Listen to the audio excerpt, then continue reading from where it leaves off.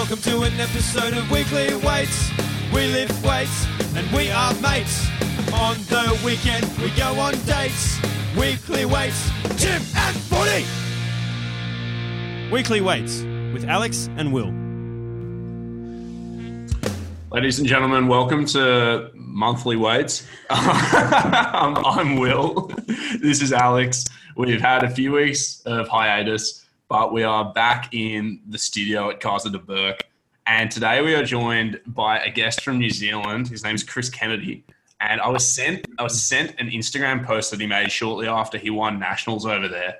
And let's just say that there was a lot to unpack in the caption. Chris has had a really, really interesting life leading into his career as a lifter and his career centered around lifting. And so today we kind of just want to explore, what's going on the way, what role powerlifting's had in the life that he leads. And he sounds like he's got a really interesting story, so we're keen to dig into it. Chris, thanks so much for joining us, man. No worries. Would you like to give everybody just a brief introduction to you? Yeah, for sure. So my name's Chris. I currently live in Auckland, in New Zealand. I've been living up here for almost 3 years now. I've done most of my life in the South Island. Most recently down in Invercargill. And currently, just been competing in powerlifting for the last few years. I do a little bit of work for the university, a bit of coaching on the side, and yeah.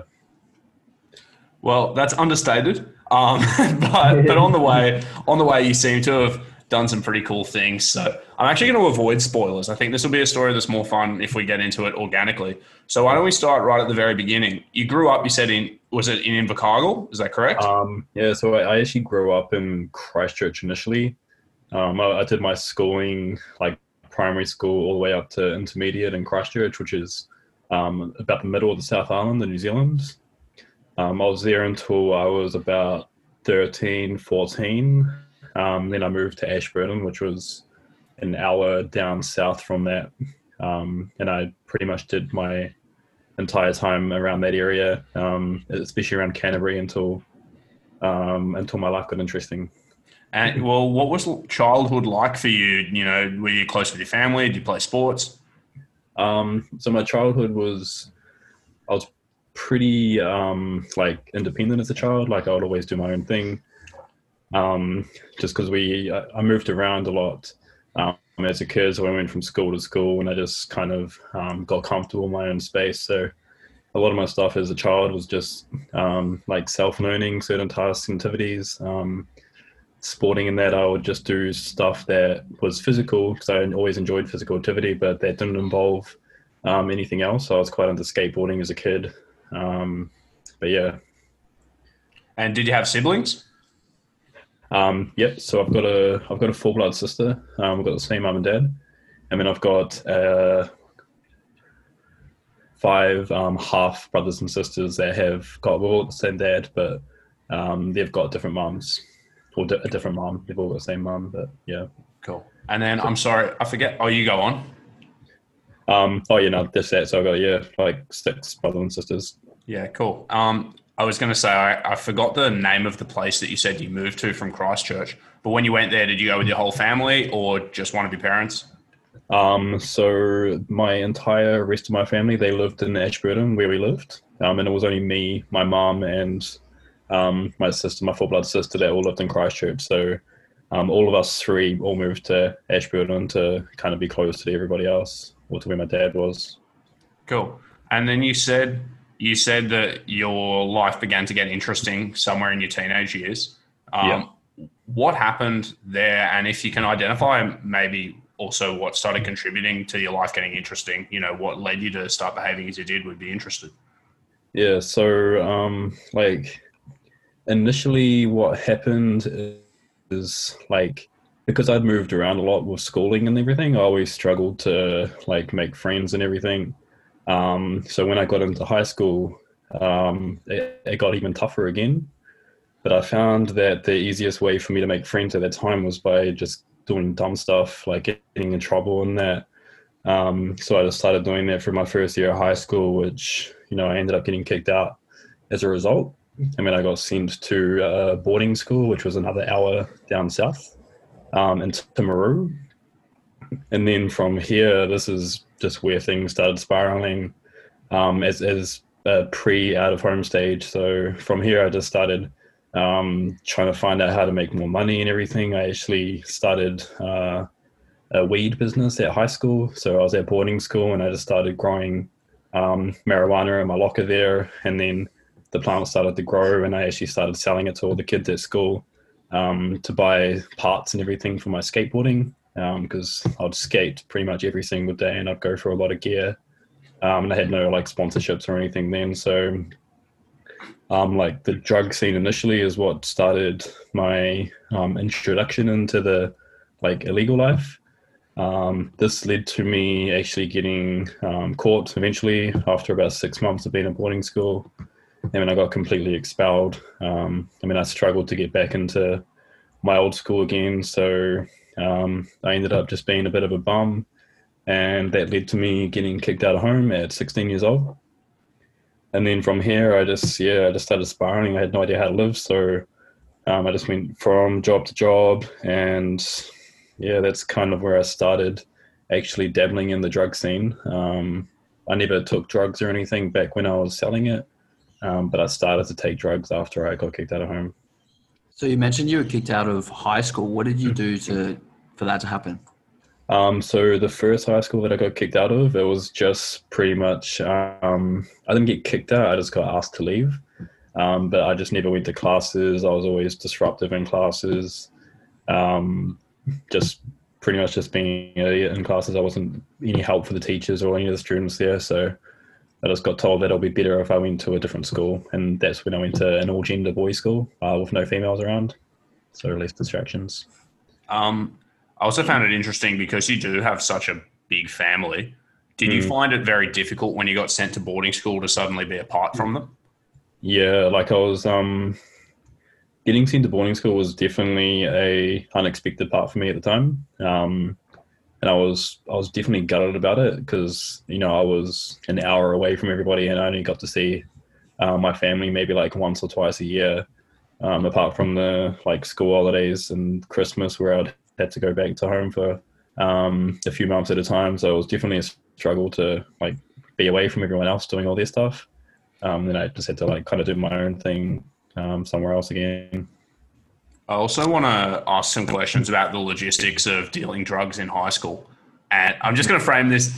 We're not giving advice, career advice necessarily to anyone listening, but I'm curious, man, how you went about doing that. Cause you said you're growing marijuana in your locker and presumably like you're also like doing transactions with students for cash and things.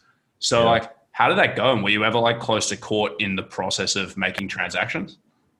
Yeah, so like how it actually all ended up starting was we were doing a class at school on like it was the effects of drugs and everything, like a drug education kind of class. So we did like sex ed and then like drug ed. And in that drug ed class, they were talking about like how marijuana kind of came about and how much it costs and everything. And that's when the idea kind of sparked in my head because I'm like, whoa, like people pay like $25 for this little tiny like bit of grass, you know, like because I barely even knew what it was. But after this class, all the kids started talking about how they like would take it and everything and they would buy it. And I was like, oh, well, like you guys pay like this money for this? And they're like, yeah, you know, we do. And I'm like, okay, like that's interesting. So I got, one of my friends, he talked about his dad doing it a lot. So he went for a home visit once and I was like, oh, do you reckon you could like get some seeds from him? And he's like, yeah. And I'm like, okay then. So he went home for a home visit on a Friday and I always stayed there on the weekends. And when he came back on a Sunday and he came back with his dad's whole stash. So he brought back a couple of ice cream containers full of weed. And it had hundreds of seeds in there as well. And I'm like, shit, like, do you want me to give you anything for this? And he's like, no, just have it. And I'm like, okay then, like, sweet. So that's how everything kind of began. And then we actually had a school project after this, which was like we had to do something to do with drugs and then make a poster about it and present it. So I used this as an opportunity to kind of get away with my researching how to grow it appropriately. So I did my school project on a task that helped me actually make money to kind of keep my skateboarding stuff. So I did all my research in there at school and classes, and then I started just rolling everything up, weighing everything appropriately. And then I just started figuring out how to germinate my seeds and figured out where the best place to put them at school was. And then those same people that were in the drug ed classes, I just started off with them as customers. So I just asked if they wanted to buy some cheaper stuff from me. So I cut their dealer off, and then just started selling it to them. Word got around in school, and then everyone was just going either through them to get to me or coming to me directly and just me selling them. But I never really got caught or any close times where I did get caught doing it.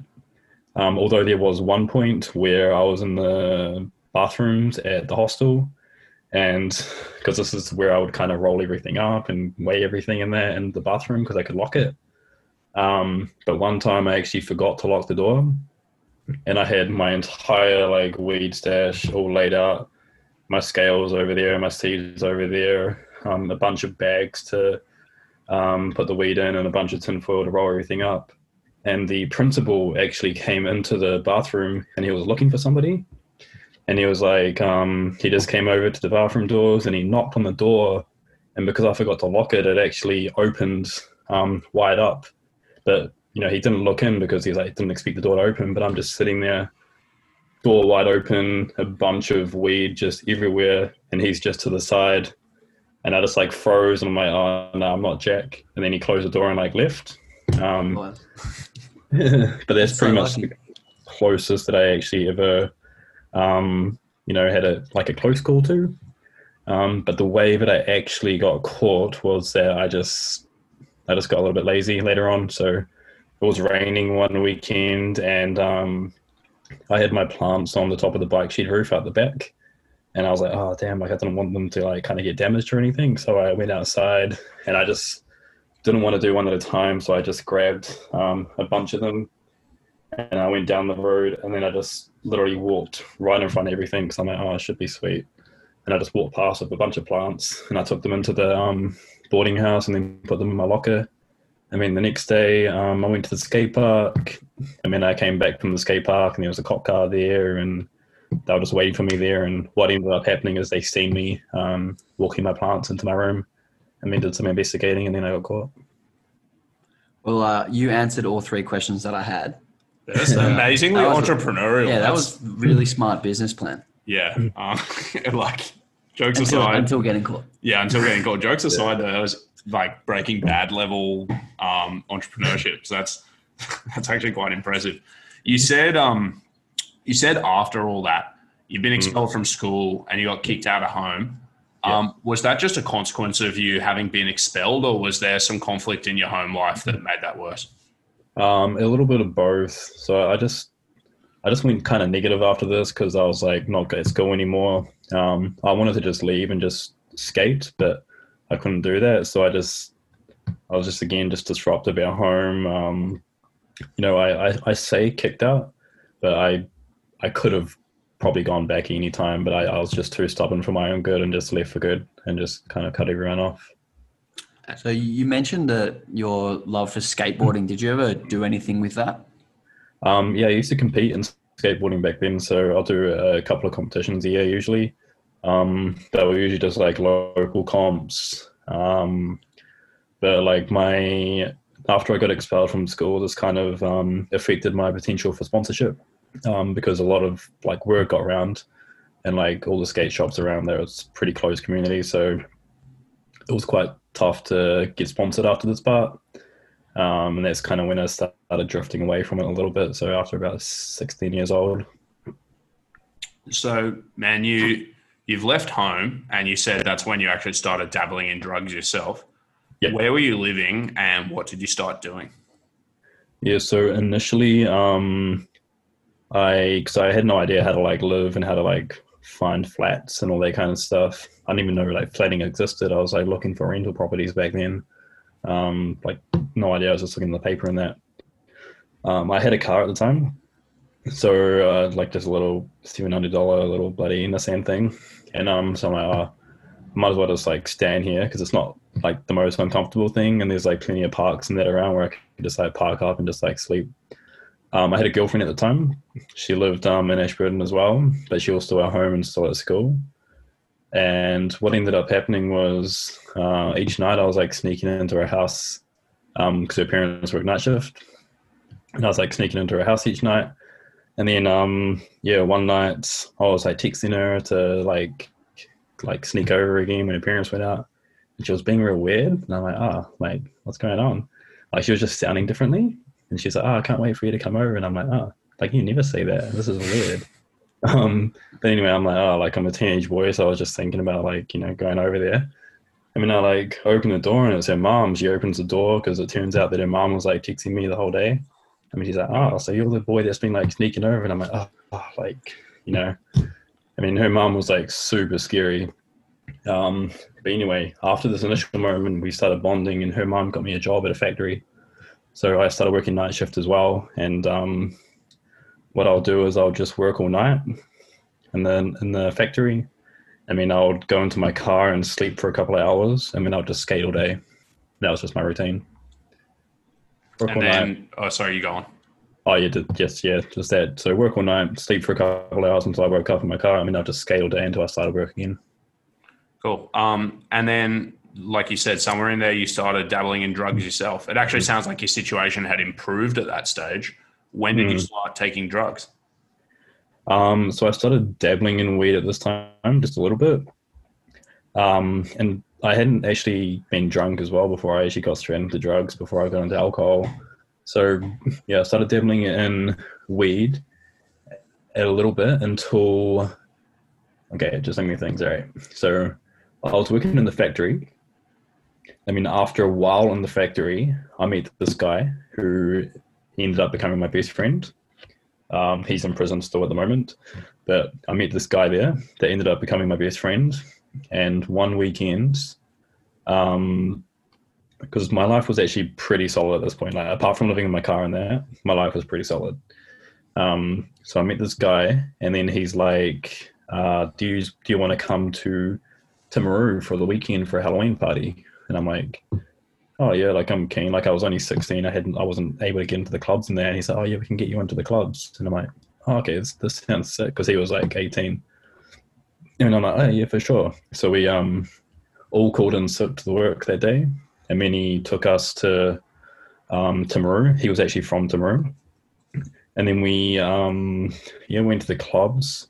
I had speed for my first time at this point, and I had the absolute most best time of my life. Like getting into the clubs, like I was real young, and then I was like on this drug that I never had before that just boosted me right up, and I just felt, I just felt pretty awesome. And then the next day, he's like, oh, I might just stay in Timaru, eh? And I'm like, what? Like, you're not going to go back to Ashburn? Like, you got a job there? And he's like, yeah, I'm just going to like stay here. And I'm like, oh shit, like, I don't even know how to get home. I mean, he's like, oh, you can just stay here too. And I'm like, oh, okay, like, I'll just move in with you then. So I just like moved into Timaru randomly. And then from here, I got another job in a fish factory around the area, which I went there for maybe like 6 months or so. And then I met this guy, and I've thought about this a lot. I actually can't remember how I met this guy, but he lived across the road from us. His name was Trevor. And his like foster dad worked at the fish factory with us, and I guess somehow we like connected. But anyway, I used to hang out at his house all the time, and this guy was a guy that had been in and out of jail for his entire life. He was older. He was about 35 years old, an ex-gang member for the Black Power. And he was just a really hard man. Like, he was really nice, but he was also like an alcoholic. So when he like got drunk, he was real violent. But anyway, I started hanging out with him quite a bit. So he became almost like a little father figure to me, more like a big brother. And he literally just lived across the road, so I'd just chill with him on the weekends and that. We did like a little bit of speed and that together every now and then. He would usually stay away from like really hard drugs or alcohol, because that's when he knew that he changed. But the odd time he would get into like stuff like that again and just switch. So there was a few times where he, like for example, we went there for a party one night and he would get really drunk, and then after a certain point he just switches, like it just turns into, like I always describe him as like the devil, like he just turns evil. But anyway, one night we were there partying, and this is just one example, and we were just there partying, we are just drinking and like dabbling into a little bit of drugs. I mean, it got to the point where he just switched, and everyone else had like left at this point. It's always hard to like find a opening because he's just like always like so full on, and everyone's just like thinking the same. They're like, oh, as soon as like no one's talking to them, they're like, oh, I gotta go now, and they'll like leave because they knew what he's like. But anyway, like one night we got like real wasted. I mean, he just gets really intimidating, and then he just tells me to beat him up, and I'm like, what? Like, what are you like joking or whatever? And he's like, yeah, you got to beat me up. And I'm like, what the hell? Like I'm not going to beat you up. And he's like, and I'm like, I don't even think I can. I'm like this little twig, you know, like I can't even do anything. And he's like, you're going to beat me up or I'm going to beat you up right now. Because he just needed some kind of rush, I think. And I'm like, no, like I can't do it. And then he, threw a punch at me and started beating me. And then he's like, now you're going to beat me up or I'm going to keep going. And I'm like, what the fuck? Like, so I mean, I just had to go. I just, started beating him up and hitting him in the face and just kept on going and going. He kept on making me going. And that part there just kind of scarred me a little bit. So eventually he was just down on the ground. There was blood everywhere and everything. I mean, I went back into my place across the road and I was just like semi-traumatized. But that's when I started dabbling a little bit in speed a little bit more because I didn't want to sleep. So I was like looking out my window because he lived just across the road. And I always just used to look out my blinds to make sure he's not like coming over because I thought he was like, I don't know, out to kill me or something. I just was just like scared. But it went on for a little while and I was just taking more and more and more. We ended up making up again. So he's seen me down the road again after a while and I'm like, he just asked me where I've been. I'm like, yo, like, do you remember what happened last time? And he's like, he couldn't remember anything. And I'm like, well, I told him. He's like, oh, I'm so sorry, man. I'm like, oh, like, okay. Like, and then we just started hanging out again. I mean, this went on for another few weeks again. I mean, we went out again for another night. We went to a pub this time in a public place. And I'm like, oh, okay, this is cool. And then he had a girlfriend with him as well that was about his age. He would have been about 35 or whatever, and I was still like 17, 16 or whatever. I mean, in the pub, he just switched again. And then he started accusing me of like looking at a girlfriend. And I'm like, no, like I'm not like looking at her. I mean, he'll be like, oh, so you don't want to look at her? And I'm like, she's nice. I mean, he's like, oh, so you think she's nice? And I'm like, this is like a mind screw for me. I couldn't win. And then he's like, oh, no, it's all good. And I'm like, oh, okay. So I was like, he just used to always do that, like just mentally like destroy you. And then we just started walking. There was me, him, another young guy, and his partner. And we just started walking home at 3 a.m. And then we get down this alley, and then he just pins me against the wall, and he's like, I want to break your collarbone right now. And I'm like, like, shit, like, don't do that. I mean, then he just starts laughing again, and I'm like, like, this is like screwing on my head, eh? I mean, I'm like, I couldn't just do anything, so I just like kept on walking with him. I mean, he stopped us again, and then he's like, you and you, talking to my other friend, are going to fight. And I'm like, what? Like, that's my friend. And he's like, yeah, no, you guys are going to fight. Oh, I'm going to bash you both. And I'm like, oh, shit, like, I don't know what to do. I mean, his friend's like, the other guy was like the same thing. He's like, fuck, like, this guy's like my mate. I don't want to beat him up. Because he was like normal as well. And then I'm like, dude, just hit me, because I'm not going to hit him back, because I just didn't want to do it again. So then I just let him beat me up. I mean, after he beat me up, I just like ran for like miles. Like, I just kept running and running and running all the way until like I got in the middle of nowhere. I mean, I just started walking back home. I mean, I went back home again. I mean, I went through my same routine. I started taking more drugs, but I started getting a little bit more acclimatized to speed. So this is when I just messaged my friend, that guy that I moved to Timaru with, and I asked him if he knew where to get anything stronger. I mean, he introduced me to a girl in Ashburton, which we ended up driving to Ashburton, and I managed to start taking P. And Start taking what? P, methamphetamine. Oh, okay. Yep. I just want to punctuate that because there's so much, like, I think quite incredible stuff in that story. But I want to backtrack a little bit. There's, you said you started taking more like speed almost out of paranoia because you were so worried about it was Trevor across the road kind of coming to get you. At the same time, when you were seeing Trevor's behavior and, this dude's been in and out of prison, he's a violent guy who's obviously got all these problems. When you were seeing his behavior, did it ever spark this thing in you of like, I don't want to live a life like this? Like, I don't want to engage in these same behaviors? Like, honestly, back then I still kind of gave him the, like, I look up to you kind of thing, because he was real, like, it was such a weird situation because he was real, like, strong and protective, like, 90% of the time. But it was only that 10% of the time where he was just absolutely insane. So at the time, it didn't kind of override the good parts about him. That's why I kind of kept on drifting back towards him, especially when he was sober.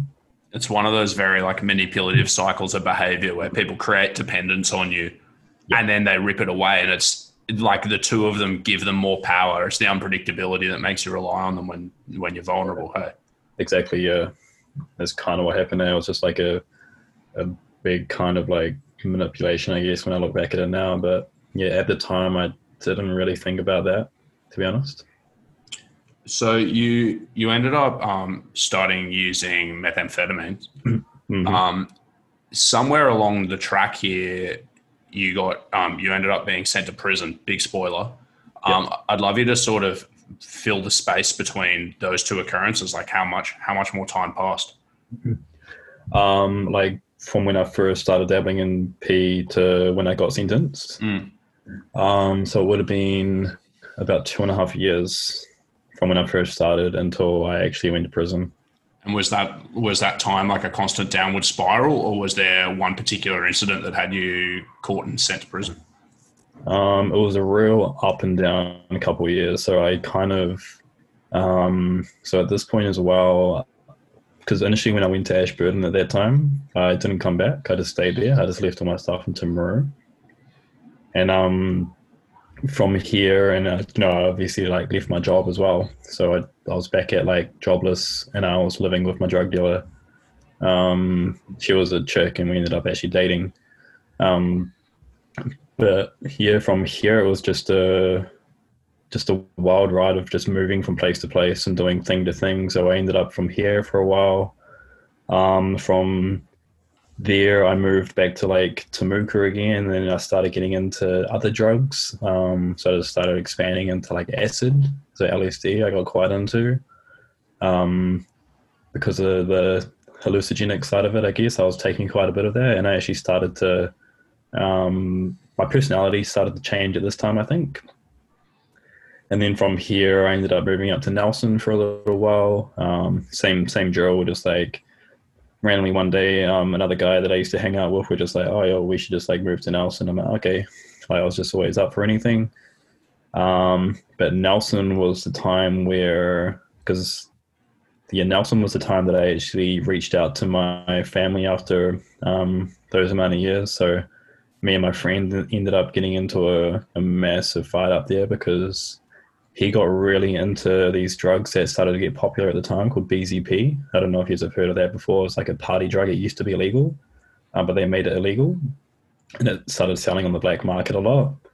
And I can't actually remember how this came across, but in Nelson, we randomly met this drug dealer, and he's like, hey, you want a job? And we're like, yeah. And then we just started selling his drugs.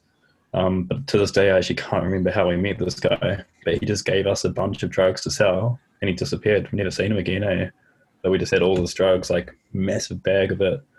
And we started selling it a little bit, but my friend, he started taking a lot of it. And we were living at this guy's house in Nelson, just in the garage. And he just started taking like countless amounts of it, and he just started changing a little bit and just started getting like real paranoid in that. I mean, one night at a party, we had like an alteration or whatever, and we just started not liking each other from here. And then we just organized this big fight, and then we met up and had this big fight, and he beat me up. It was pretty bad. And then from here, because I was living with them, I couldn't really go back there. So I ended up with no car, and I was homeless at this point. And I hadn't actually done that much because most of the time when I was homeless, I had like a car, which was like still shelter. But at this point, I had like absolutely nothing, and I had no job, no income. I wasn't on the benefit or anything, and I was like just like hungry and everything. So then this is when I reached out to my dad, and I rang up my dad, and he got me a bus ticket down in Invercargill. So this is when he moved to Invercargill. I moved down there for a little while. This was about maybe a year before prison, I'd say, or just under a year. And I started getting in a good routine again down there. I mean, after a while, my friend got out of prison again. I mean, I just ditched out of nowhere. I just left my family again to go to my friend in Dunedin at this time. And yeah, this is just where I just like, I guess that was the point where I just started spiraling again because I just felt guilty for leaving my family again. And I felt like I couldn't go back, even though I could have. But I felt like I couldn't go back, and then I just started spiraling. I ended up in Ashburton somehow, and this is just where it was the same thing again. My friend disappeared, the one that got out of prison, so I had no friend anymore, and I was homeless with no job. I had no shelter or anything, so I'm like, shit, like, I don't know what else to do. I was at a party that night. I left the party and I had like nowhere to go, so I'm like, fuck. I ended up at this girl's house. Then I had to leave in the morning early. And I'm like, oh, fuck, like, I actually don't know what else to do. So that's when I just was like, I need to kind of do something. So I just decided to go to prison. And when you say you just decided to go to prison, what did that entail? Did you go out and deliberately commit a crime and get caught? Or did you go to the cop station and say, I've been doing naughty shit, put me in jail? Like, how's it work?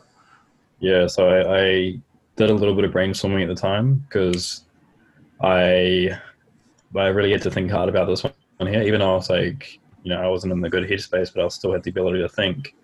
And I knew that I needed time because like I'd been all over the show. So I'm like, I need at least a couple of years just to like chill somewhere. I don't want to ask for help.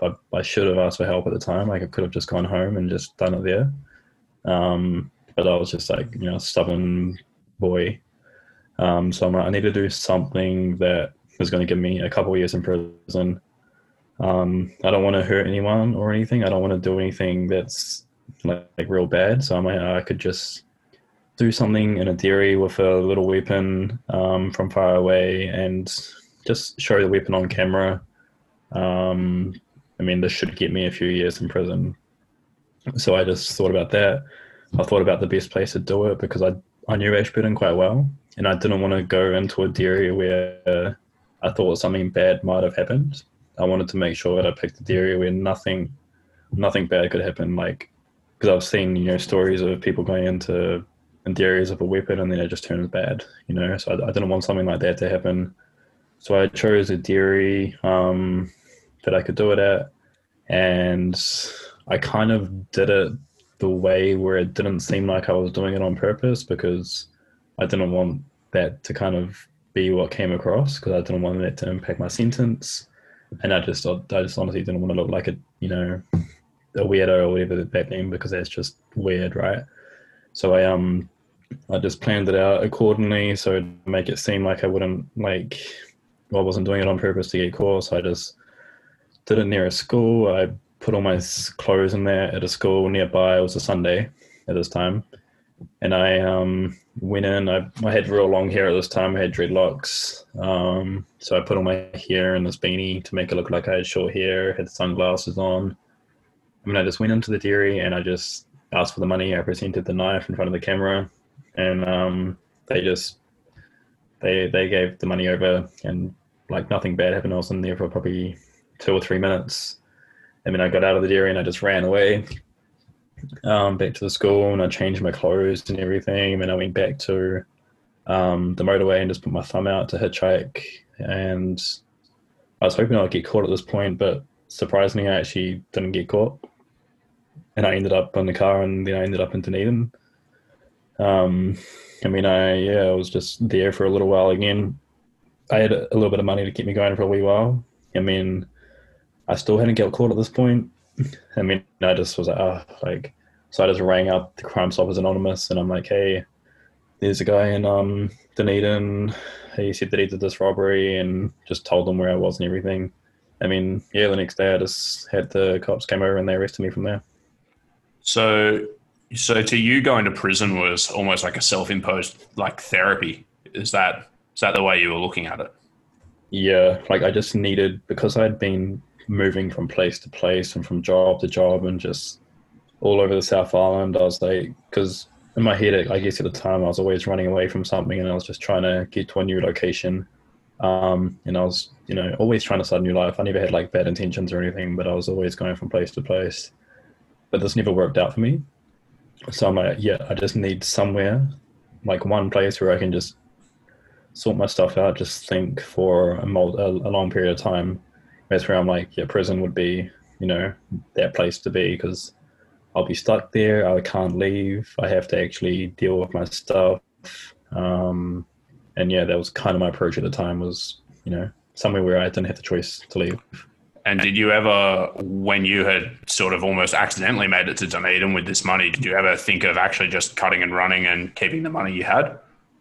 Nah, I was still, I actually did a few other things in Dunedin. Like I was doing everything I could to get caught for something. So I was like, I robbed another dairy in Dunedin, which I got done for as well, but it was just with, like just a theft one. So I just asked for cigarettes and they'll pass the cigarettes and I just run. Right. But yeah, like just actually doing dumb things just to try and get caught, but it didn't really cross my mind because I'm stubborn like by nature. So I just, once I had something in my mind, I'm like, I need somewhere for a long period of time to chill. And that's kind of what I focused on at that point. So it's, to somebody like myself, and I presume Alex, prison sounds like quite a scary place. Actually, it's certainly not somewhere that I would want to go. When you got there, was it shelter in the way that you thought it would be, or was it intimidating? And what were the other people in there for? Yeah, so like before I went into prison, I had painted a picture in my head of what it's like according to like the movies and everything. When I went in, it was different. It was still really intimidating because, when you go in, you just see all these people that have been there for a wee while, and there's, they've got tattoos all over their faces and they just look real rough, and like that, the intimidating part was that. But it was definitely not like, because what I painted in my head was that I'm just going to walk into this unit and I'm going to get stabbed and I'm going to die like straight away. Like, I just over exaggerated it. But when I walked in, like people were like gymming over there, like working out outside. There's people like playing cards, people heating up their cheese sandwich. Like, I'm like, oh, like people are like normal people. So my thought of prison changed quite quickly when I moved in. Like I was still scared, but it did change pretty quickly when I went in. I'm like, okay, like I'm all good. Like people here seem like actual humans.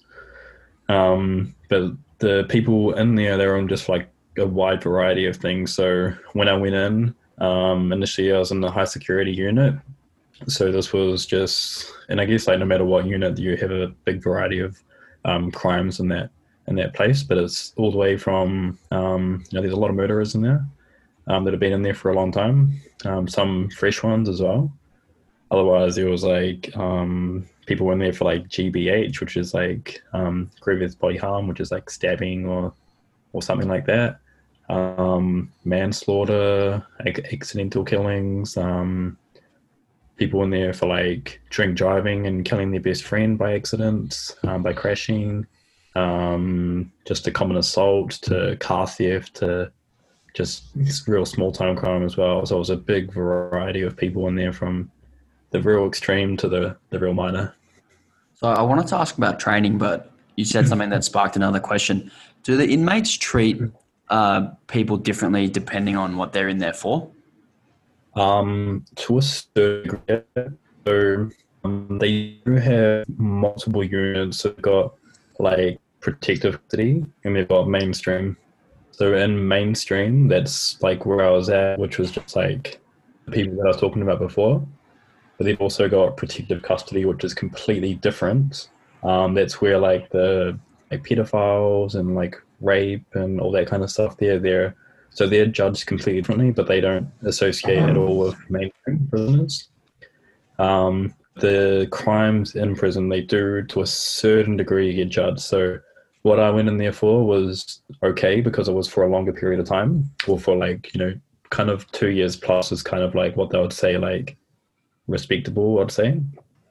But the smaller the sentence, the less like respect you kind of get in there, because they look at you like a little bit of a waste of space, because prison is essentially a home to these people, right? So it's where we're going to be for multiple years. So it's almost like a little community. So it has to work. So if we're continuously getting people that are just doing things that they don't need to do because they're just dumb, like, someone that's got a perfectly good job, but they go and steal a car, or like, like just crimes like this, where it's like petty crime, where they've got no issues, but they're just doing dumb stuff just to look cool around their friends, and then go to prison, and then for a couple of months, and then they get out. So those types of people in there didn't get looked at the same as someone that was in there because like they murdered somebody, or like something happened in the heat of the moment and they're there for years, or so that's kind of how people got treated differently in there, by duration of time and also intentions behind the crime as well. So did you make it clear to the other prisoners that you wanted to be there? You actually wanted to be in there? I did when I got asked, because I was always quite open, and I think people found that quite weird. But also that kind of intrigued them a little bit as well, and that kind of helped me make more friends in there, I guess, because they're like, oh shit, like this guy, because despite what people think out here as well, people, and especially the people that have been in there for a long time, they don't want people to come in there. Like they want people to sort themselves out, and they want people to, especially the people that have been in there for like 10 years plus for like murder or something, they're real passionate about not letting young people come back in. So what they'll do in there a lot is they'll give young people a real hard time, but purely for the fact so that they don't come back. So they might beat somebody up for a long period of time just to scare them away from prison, so stuff like that. Seems like a very bizarre honor code, because on the one hand, you're respected by virtue of doing very serious crimes that have you in prison for a long time. And on the other hand, the people who do that, who supposedly respect each other, don't want other people to join their ranks because they wouldn't wish it upon anybody else. It seems quite bizarre and quite hypocritical, really, as well. Yeah, like it's kind of a different type of respect. It wasn't like a respect like good job kind of thing. It was more like a respect like, I'd hope not. Yeah. Like it was more like oh shit, man, you must have been in like a real dark place. Like we're going to look after you for the next, lifetime kind of thing. Opposed to, like, oh shit, you're just an idiot for doing that dumb thing. Like, we're going to beat you up every day. And was this where you started exercising? Like in my mind, the shape of this narrative is you've gone to prison to try and remake yourself, and you see there are people working out. Was that where you started thinking of doing it yourself? Yeah. So my very first day in prison was when I had my very first workout. What happened? So when I went in, it was during the day. So it was an unlock period. So in high security, you got 4 hours out a day, broken up into 2 lots of 2 hours, one in the morning and one in the afternoon. So when I arrived in there and got all through the processing, I got in there just in time for the afternoon unlock. So everyone was out of their cells in the unit. I went in there and I put all my stuff in the cell, and then people would just start scoping you out straight away, asking you what you got and trying to get your nicotine patches off you and everything. But then after that part there, I just went downstairs, because my friend that had been in there before, he gave me a couple of tips of what to do. And he said the last thing that you want to do is like stay in your cell, because that looks as like antisocial. And he's like, if you can, join in the workout crew. And I'm like, oh, okay. Like, so when I went in there, I'm like, shit, how do I do this? So I just seen people working out, and I just literally just went outside and just sat down, because I kind of knew that they would eventually like come and scope me out and see if they could break me or something. Like they would associate themselves to me somehow if I sat down there in the yard. So I did that. I went outside and I just sat down. I mean, the guy came over and he's like, do you want to join on the workout? Because I was just like this real skinny little white boy. Like, I think in their head, they're like, oh yeah, we'll break this guy, like make him like suffer kind of thing. So I was like, yeah, okay, yeah, I'll join in. I mean, we did the workout, which was to this day the most intense workout I've ever done in my whole life. Because I don't have any weights weeks in there, it was just like bodyweight stuff and like cardio. And, you know, I'd been smoking cigarettes for the last few years and had done like zero exercise, and I had like no muscle in my body. So it was just like killed me. But anyway, we went through it for the entire part until the unlock. About 15 to 20 minutes in, I spewed up for my first time. I mean, like another 5 minutes later, I spewed up again. I mean, like another 5 minutes later, I spewed up again. But I just kept on going, trying to keep up, because I didn't want to like lose my chances of having friends in this unit for the rest of the time. So I'm like, oh, yeah, I've just got to keep pushing, even if I can't like move or whatever. And I kept on doing that, and I just kept on spewing and just kept on like trying to go. And I was like on the ground, and I was like dying and all that kind of stuff. But yeah, that's how I got into the workout crews. Because after that period, they're like, oh yeah, you're like all good. So then I just started joining in with them from that time period onwards. Did you guys work out together every day? Yeah. So it was one guy that was pretty much running the workout crew. He was in the mongrel mob down there. And yeah, people would just come in and would do it every single day. Some people wouldn't, but he was there every single day without a doubt.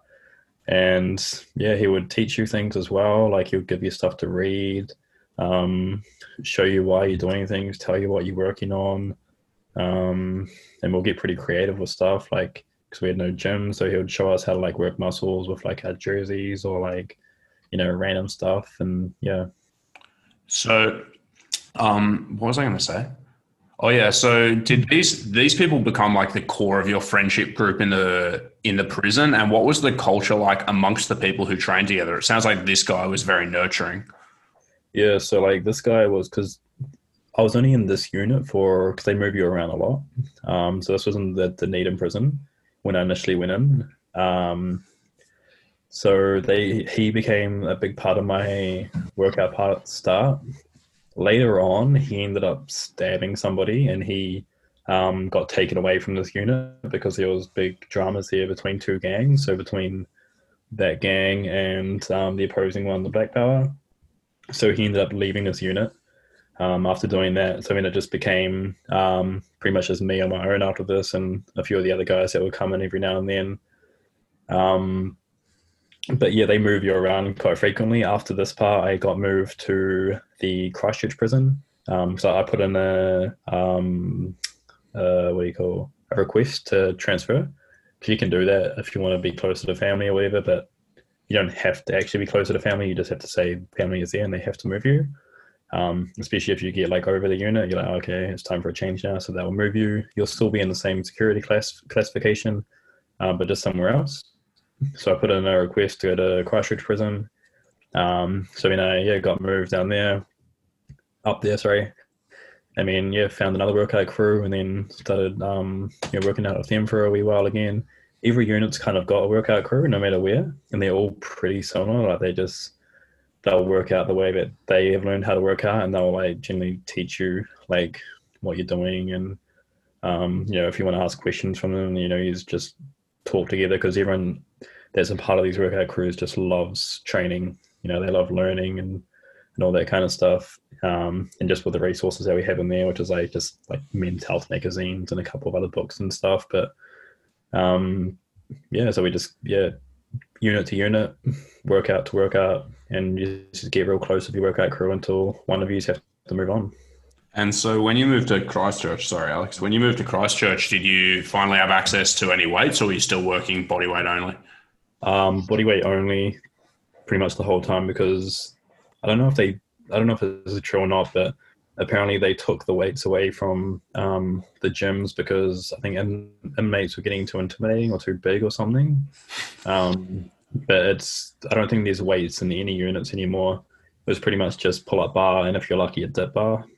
I'd have thought as an outsider that they would take the weights away because you could use them as a weapon or something. Like if you got a dumbbell and beat somebody with it, you could kill them, but I don't know. Yeah, even when there was weights here, it was always just machine weights. Right. So free weights have never been a part, I think, for so many years. And how many different prisons did you go to over the 3 years? 3. So I started off in Dunedin prison, and then Christchurch prison. I finished in Invercargill prison before I got released. So you obviously developed a love of training when you were doing this, and some part of it initially was that craving for a social connection. But when you lost a large part of your workout crew, you said it was basically only you, and then some other people would come and go. What was it that you really loved about that process? Routine. Just routine was the biggest thing, because every single day I knew I had something that I had a purpose to do. So I'd like tomorrow, I've got a reason to wake up now. I'm going to wake up and have a workout if somebody joins me or if someone doesn't, but that's my reason for waking up every day and getting up out of bed. Did you see changes in your body and in how you felt quickly? Not really quickly. Yeah. Like everyone would say that I would like look like muscly and shredded and all that kind of stuff, but I always seen my old self. It's quite weird. I don't know if you have experienced this before, like, but you always see your old self. Either my face and I would always see my old face. Because my face changed quite a lot in prison. Like when I first went in, they take your mug shot. And when I got transferred to Christchurch the first time, they didn't believe that I was there for a transfer. They're like, this isn't you. And I'm like, yeah, it's like me. I'm here for a transfer. I've like literally just came through processing. They're like, no. I mean, they found that it was me, and they had to redo my mug shot again. But to me, I still look the same. So yeah. I actually have the opposite problem. I personally think I look staggeringly big and shredded almost all the time. But most people that I interact with actually say that I look pretty normal, and probably haven't changed much. Definitely subpar, Will. Yeah. So no, that's an experience I can't relate to. But Chris, you said that like working out gave you a reason to wake up in the morning. It sounds like there was a sort of a big mental change associated with training for you. Might have started to give you a bit of like a sense of self-esteem and purpose that had been lacking for a long time. Yeah. So, the biggest thing that changed a lot was just like the confidence in myself as well. Like getting that same feeling that I would have got from a pharmaceutical as I do like naturally, from endorphins and everything. So I'd feel a pretty similar buzz. Like I used to question myself all the time, like why didn't I start this like earlier? But yeah, no, confidence definitely grew from the exercise, and it gave me a similar feeling to when I used to do drugs. So, unless Alex, you have another question about prison, I'd like to zip ahead to when you were released. I can imagine that it would be amazing and very challenging to return to a world after 3 years that you hadn't been involved in, and that things might have changed around you, and your relationships with other people might have changed as well. What was it like for you? What did it feel like? Yeah, so 2 years out of my 3-year sentence, so I ended up getting a parole hearing 2/3 of the way in. But yeah, when I got released on home detention, so I had a bracelet around my ankle, and it was really weird. Like when they release you from prison, it's like there's very minimal build up into it. It's just like one day, the night before, they're like, hey, committee, you're getting released tomorrow. And it's like, okay, pack your stuff. And it's like, okay. I mean, the next day you go through the processing room. It's a really fast process. You've got your stuff in a little box. So all I had in my little box was just a little Sudoku book, a couple of drawings, and yeah, I think that was about it. I don't really have much. I mean, they give you the processing room, you take your prison clothes off, and they give you the clothes that you got arrested in.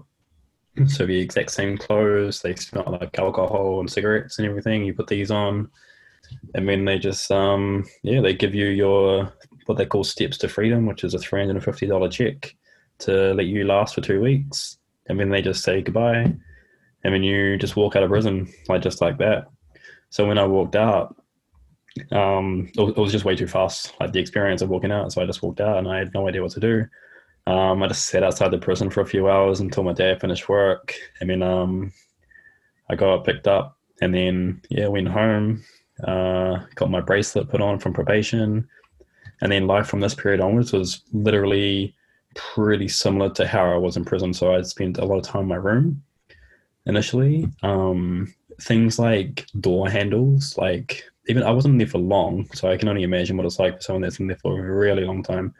But even just like door handles are like really weird to use because you're so used to your door being open by the guards. So like having the option to like turn a door handle and like leave was real weird. So I'd just spend a lot of time in my room just with the door closed in isolation. But yeah, like, and then you've got the internet when you come out. Like, you don't have the internet inside. Like, there's traffic. You don't have traffic inside. Like, just all this real weird stuff is just stuff that you haven't thought about for a while. Like you cross a road and you don't even think about, like, for a few days at least, just like looking left to right to make sure you don't get hit by a car. Because you're just so used to just walking freely. Yeah. Yeah.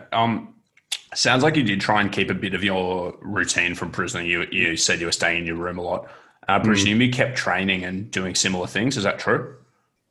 Yeah. So at home, because I was on home detention, I made a little pull-up bar in the garage, and I pretty much did the exact same workouts that I was doing in there. My exact same routine. So I just do my pull-ups and my push-ups and do some cardio in there, and yeah, all bodyweight stuff. And when you say home detention, were you living with your family? Is that who? Yeah, I was living with my dad down in Chicago, so you had to have a approved address to get out to, and yeah, I reached out to my dad and I could do it there, so it was all good. And how long were you on home detention for? 6 months. And do they check on you regularly, or how does that work? Yeah, so you had to do check-ins with probation. So initially it was once a week.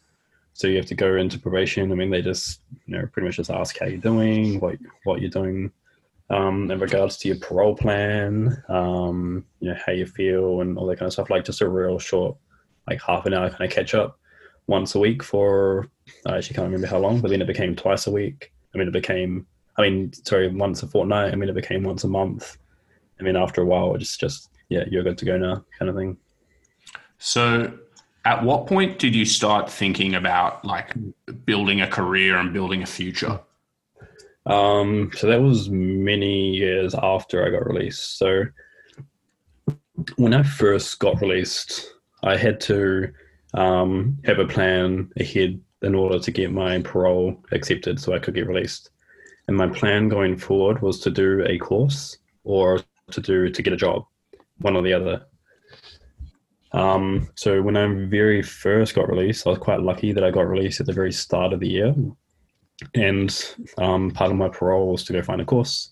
And in Chicago, they have a place called SIT, which is a little study institution thing. And then they were doing an open night. So I got to go to that for one night. And I was just looking at all the courses that they do there. And there was one, it's sport and recreation, sport and exercise science.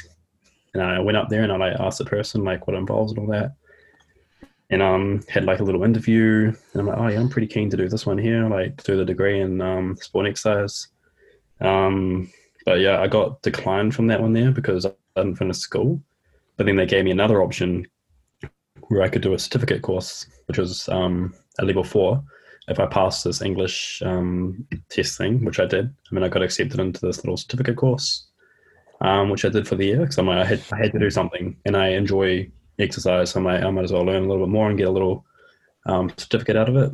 So I did that for the year. I got chances through probation to get my home detention kind of extended through the day. So during the day, my bracelet would turn off and I could go to classes.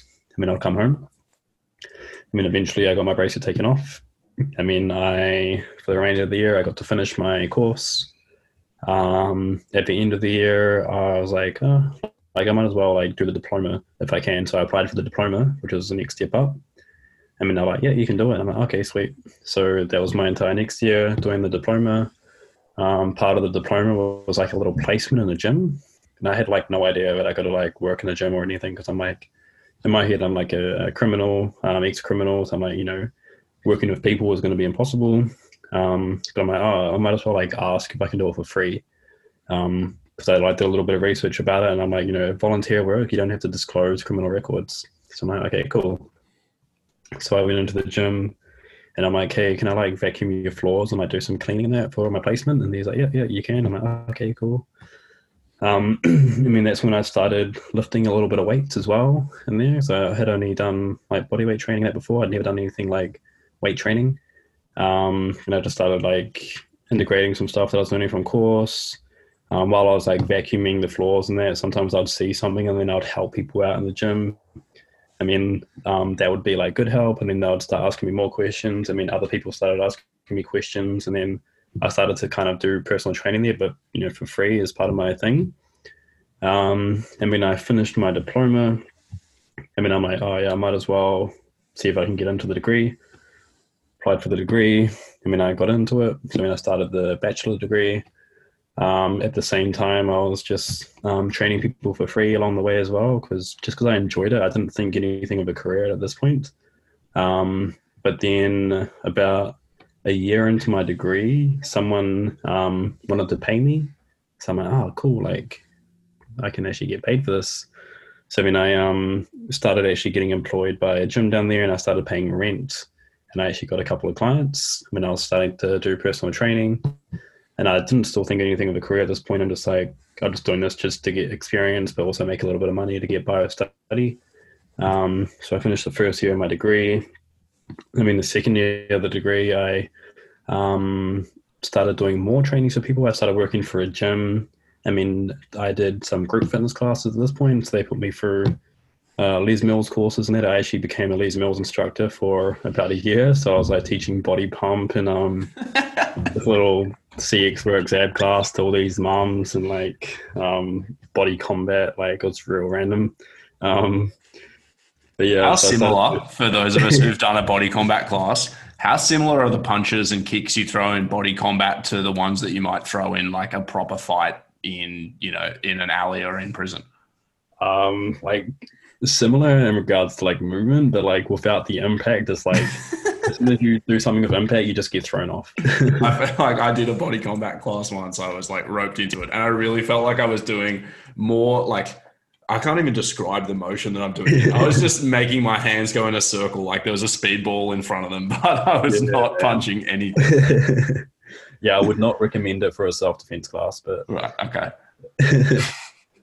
Go on. So you're teaching Les Mills. Yeah, so like teaching Les Mills classes for a while. I'm at this other gym and doing like a little bit of PT there too for my second year of my degree. And then this thing online came up about like, this is where I think like online training started to, slightly start kicking off a little bit. And I've seen a few things about people starting it in there, and I'm like, oh, cool. Like, this looks pretty cool, because you can like do your own business from home, and you can like, because I didn't think I could travel either at this point. So I'm like, oh, this gives me the opportunity to like socialize with people overseas and like branch out overseas without actually traveling, because I can't with my criminal record. So I'm like, I started looking into this. The gym that I was working at, they weren't too fond about it, because, they didn't like the fact of you doing something else while you're working there. So I just bit the bullet and just like, I'm like, okay, I'm just going to go all into online training. I left the gym, and then I just started building the business up a little bit for my second year. I needed a little bit of money to fund this, so I started working night shifts for the Meatworks. And then, I just spent like my entire second year and the start of my third year of my degree, like literally working all night at the Meatworks.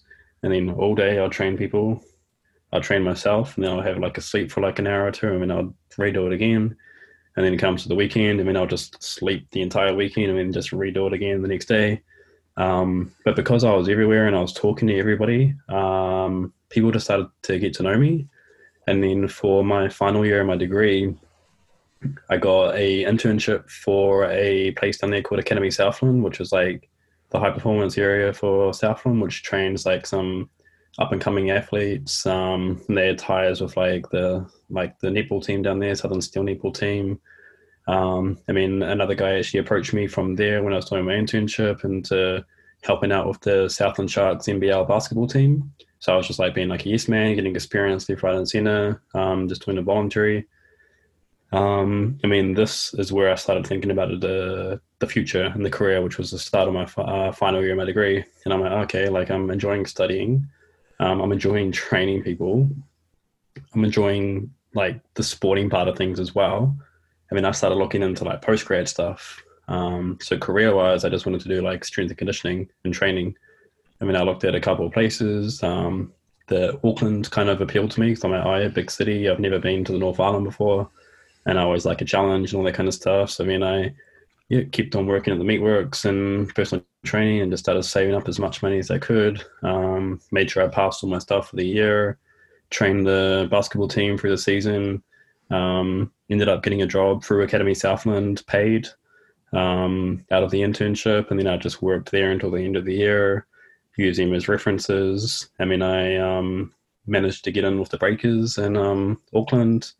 And then I got to, everything just kind of like filled in line from the third part of my degree, and everything just kind of made me drift towards Auckland. So I had this Breakers opportunity. I got accepted into AUT for postgrad. I mean, I just started thinking more about career from here, more towards the strength and conditioning side in the online world. And then, that's pretty much that part. I mean, it's quite an extraordinary journey as well. And like, there's so many things in there that I'm sure could be almost a podcast for themselves. But you sort of mentioned in passing that you started lifting weights when you were first in the gym. You were doing cleaning work. Yeah. At what point did you start thinking of powerlifting, or did you start and when you did that, was it because you were strong or just because you were interested? Yeah, so because when I first got out, when I was doing my bodyweight stuff, I was doing Taekwondo at this point. So just Taekwondo and boxing, some martial arts stuff, but it was only bodyweight stuff. When I started working in the gym and that part of the diploma, I got into bodybuilding. So bodybuilding was the first like resistance training kind of sport that I had dabbled with. So I competed in bodybuilding for I think about 2 years. And that was the initial part of lifting weights, which was just bodybuilding type stuff, just shaping my body and everything, more nutrition and bodybuilding. After this, for a couple of years, in my final year of my degree, I had stopped competing because I was just working way too much. And then a guy in the gym that I was working with at Anytime Fitness, he's now in the States. He just managed to, he was a powerlifter himself. His name is Shane Josrak. I don't know if you guys have heard of him before. No. But he lives in the States now. But anyway, he was trying to get us all into a little work Drew thing or whatever. So he just got all of us workers to train for this novice comp at the end of the year. We literally had probably 6 weeks of training, before we went in there. We had not been we didn't know what we were doing. We're just lifting weights. I was just following a generic program online, and he was helping some of the girls out there to train towards it and that. And we just trained towards this novice comp. I had no idea what to expect. I'm just you just got to squat, bench, and deadlift. I had no belt, sleeves, or even squat shoes or anything. I just had my normal stuff. And then we went to this competition, and helped out with the numbers. They were way more than I'd been doing beforehand. And I'm whoa, this feels awesome. Lifting this heavy stuff I didn't think I could lift before. And I actually did pretty well at this comp.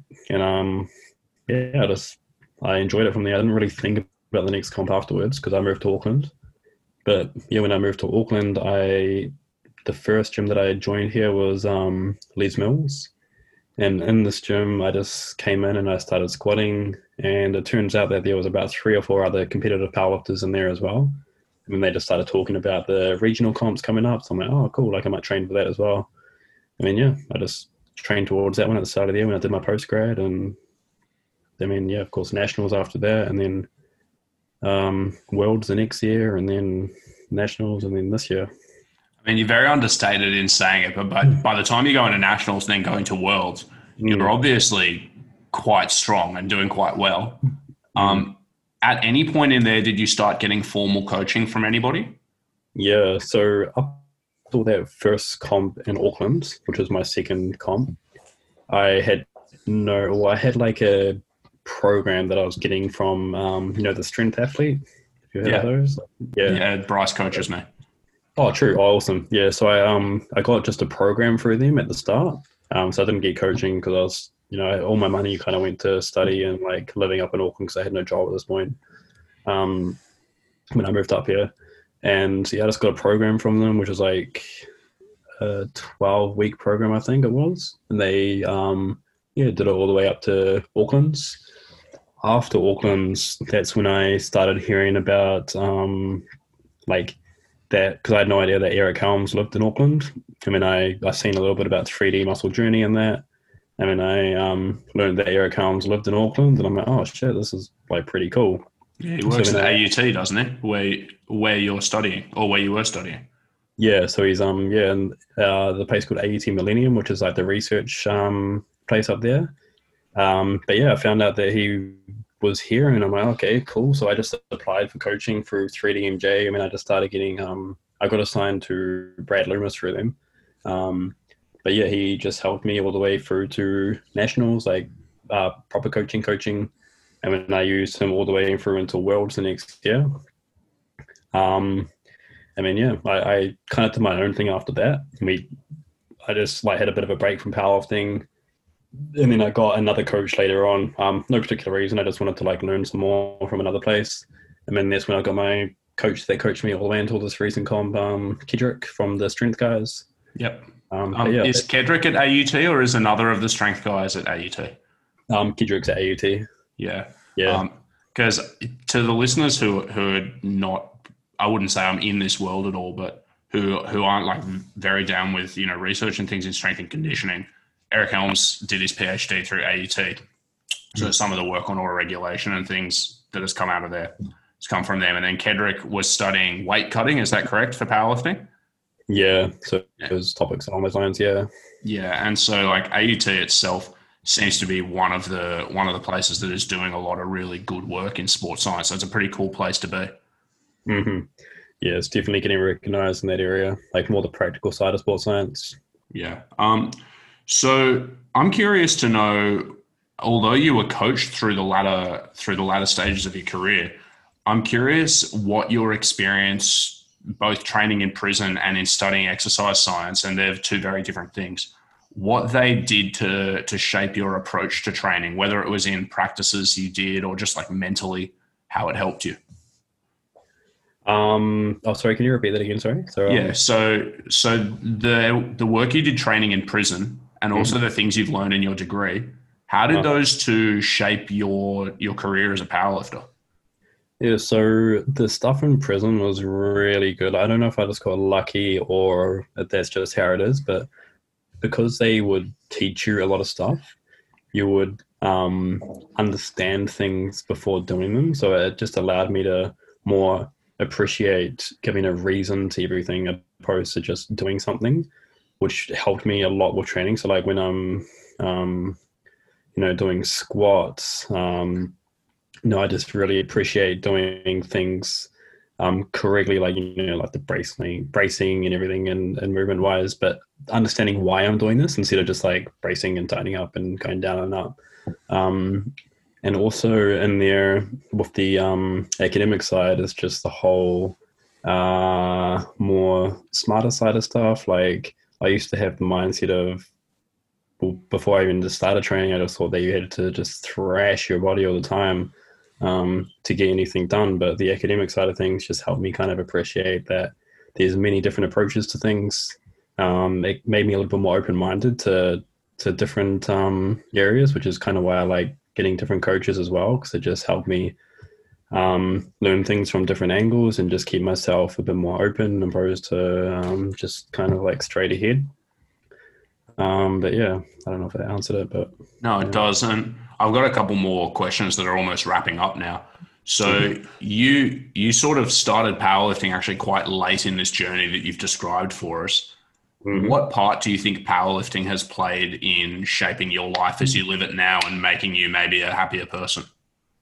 Definitely like the feeling of being like strong, like lifting weights definitely help the like confidence side of things, which indirectly helps everything else, because when I'm confident from lifting and that, it makes me more, for example, if I'm going to go into like a job interview or something, I'll lift before I go into the job interview, because it just makes me feel a little bit more empowered and a bit more stronger and a bit more confident, which helps me gather other opportunities in life as well. So definitely that part there. Also, it helps me like break up like studying to something else. So like it keeps me productive all year round without being burnt out on one particular thing. So if I'm studying for a while and I start getting burnt out, I'll put more of my focus towards powerlifting for a while. And I'll do that until I start to get burnt out, and I'll go back to study for a while, and then I'll just kind of keep switching them off. So I'm always doing something, but never burning out at the same time. Sure. Another sort of wrappy-uppy question. Do you keep any contact with the people who you were friends with prior to prison now?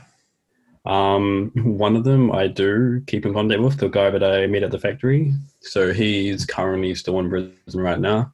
I don't want to, and this is one of the hardest part about turning life around. I don't want to associate myself with these people in person, but I'm happy to be supportive through through the phone and through like the mail and all that kind of stuff. But yeah, I answer the phone to him quite often when he calls, and we just have small talk, and but it's pretty much just him. A few other people there on Facebook, but I don't really kind of talk with them. But I do talk to them if they do reach out and need help with anything. But yeah. What type of advice do you give people who are in those situations? Definitely just to reach out. Like, don't if I could go back in time, I would have just reached out and asked for help, because help is there, whether it's from someone close or from an institution or just somewhere. Like, there is help there, especially for countries like, especially for New Zealand in particular. Like, there's so many options out there. And yeah, like, just reach out. Don't be don't be a hero kind of thing. And don't be afraid to ask for help, because it's definitely there. All right. And last question. We've gone this whole podcast and you haven't dropped any numbers that you've lifted or anything. You've been very, very humble. But at Nationals, you wilked in the mid 500s. So it'd be cool if you could let us know what happened at your last competition. Like, what did you lift? What are your future competitive plans? And also, what are your future plans for your coaching business and for study? Yeah, so recent comp, I didn't do as well. I got less than my last comp, but I was still real happy with it. I got my squat, which was 265 kilo, which was my opener. I got a bench second attempt 171.5, and then my deadlift I got 294.5 kilo, but that was actually got counted as 292.5 kilo because we miscalculated. But the comp before that, which was my best comp, which was 275 kilo squat, third attempt, 180 kilo bench, third attempt, and a 300 kilo deadlift, third attempt. And this is at 74 kilos, is that correct? Yep, 74 kilo, yeah. Yeah, so pretty extraordinary lifting. And have you got another comp penciled in? Now I'm actually taking a break from powerlifting for a while. So I've just started mixed martial arts a couple of weeks ago. And I'm just going to try and do that for the next year or two and just, do something different for a while. I'll definitely make a comeback with powerlifting 100%. But I just figured that I've still got 12 more years left in open. So I'm going to try and experience something else for a little while before I come back. Cool. And what about your coaching business and study? Yeah, so study-wise, I am looking into furthering into PhD later on. Not too sure what area I want to do it yet, but this is more later on, maybe in the next year or two.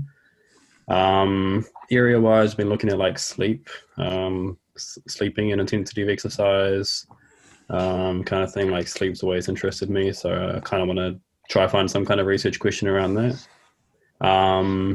Coaching wise, my career personally is trying to go more towards the teaching side at the university. So I've slowly been drifting away from coaching. I've just got a very small group now. I've been giving away a couple of the clients, but I've just got a very small group now that I've just had for a long time that I want to keep helping out. But yeah, career-wise, I kind of want to focus more on the academic side of things and get more into the university teaching and everything. Cool, man. That's been an incredible story. I feel like we've been going for a long time. We could have easily been going for 3 times as long. But why don't we have a very quick break there, and then we're going to hit you with the 4 questions that tell us everything that we need to know about a person. Okay. Weekly weights. Welcome back to Weekly Weights. We're here with Chris Kennedy, and we're going to hit him with the 4 questions that tell us everything we need to know about a person. Chris, you ready? Mm-hmm. All right, let's do it. So question 1, if you could take anyone out to dinner, dead or alive, who would it be? I'm going to say Gandhi, yeah. Gandhi. Gandhi. How come? Why Gandhi? I don't know. I think he's like a big, like, peace symbol out there, eh? Like, I just feel like he'll just make me, like, incredibly, like, relaxed and, like, chill and, like, stress-free and that for dinner. I've got a logistical problem. I'm 90% certain that Gandhi's vegetarian. Oh, yeah, I don't mind that. I guess for one meal, if you're more picking his brain, that'd be okay. Well, you can go out to dinner with someone who's a vegetarian. It doesn't mean you have to eat vegetarian. Yeah, but you can't take him to like Brazilian barbecue. Like it'd be a bit average. Sure. What would you get? What type of dinner would you want to go to? Gandhi or otherwise? What's your favorite? Like me personally is either Indian, like just traditional, like when butter chicken. Or So something. that's a good meal for a vegetarian. Yeah, or just Gandhi. Yeah, that would go well. Yeah, what else? Or burger. I'm guilty for burgers. Probably not that one with Gandhi. Yeah, probably Indian's best. All right, question 2. All right, question 2 is who's your favorite athlete of all time? I'll probably say Usain Bolt. Yeah, good call. I think we did have Bolt. Wilkes said Usain Bolt. Yeah, Robert Wilkes said Usain Bolt. Yeah. Yeah. I mean, I was going to say this question's a bit redundant, but why? Could you pass it? No. I just like his style. Like he's just real confident in what he does. Like he doesn't just like, be confident and not do well. Like he just is just confident and he just does his thing, and you can see the passion in his eyes about it as well. Like he just loves it. So I like seeing that kind of stuff. I was going to say there's something very attractive about athletes who look like they're having fun. You know what I mean? Like he kills it, and you can tell he's a winner. Like he wants to win, but he enjoys the process of doing it. Yeah, man. He like smiles at the camera when he's like not even finished the race. Like he's just funny. So yeah. Also, nothing worse than not fake confidence, but like overconfidence. Guys who are confident and can't back it up. That shoots me. Yeah, exactly. Yeah.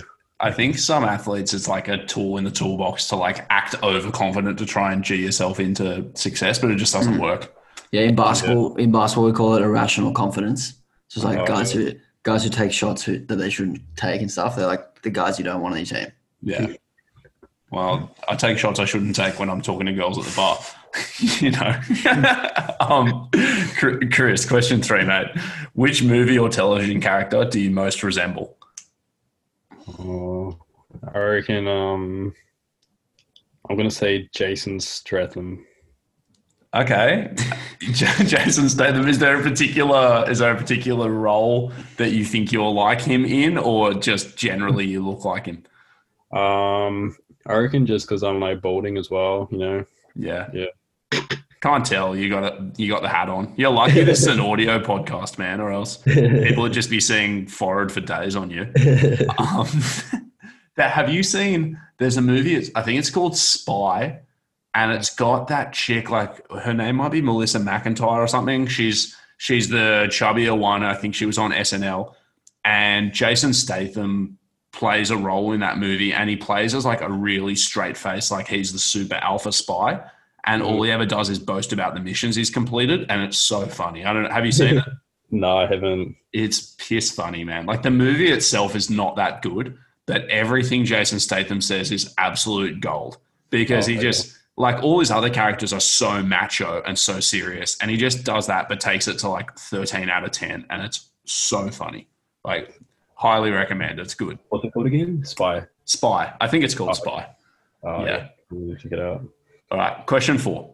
Your life is being made into a movie montage. You get to choose the music that it's set to. What music would you pick? Probably go Till I Collapse by Eminem. Laps? Till I collapse. Oh, Till I Collapse. Yeah. Classic lifting song. Is that like your third attempt song? No, my third attempt song, if I got to choose my third attempt song, would be Metallica. What's it called? Enter Sandman. Yeah. Usually it's like that sometimes like syncs in line because that plays at like every single powerlifting comp here. But yeah. Classic. Enter Sandman, not to be confused with Mr. Sandman. That wouldn't be quite. That would wouldn't not be quite so get good. you tuned up. Chris, it's been a real pleasure having you on, man. It's been a really, really enjoyable episode. Before we let you go, do you mind just letting everybody know your socials and where they can get in contact with you if they did want to work with you or talk to you or just reach out about anything? Yeah, so my Instagram is probably like the easiest place to get in touch with me. My handle is just Chris Powerlifts. So no spaces or full stops or anything. It's just Chris Powerlifts. Yeah, that's pretty much my main thing that I actually am able to reply to. Otherwise, it's just like an email, but I hardly ever check that anymore. So we'll just keep the Instagram handle up there. Vic, thank you so much, man. I'm Will at w.berkmanpt, Alex Hayes _process. and we might talk to them next week. You never know. We will because we have Joe on. Yeah, that's right. We got Joe Stanek coming up next week. Oh, nice.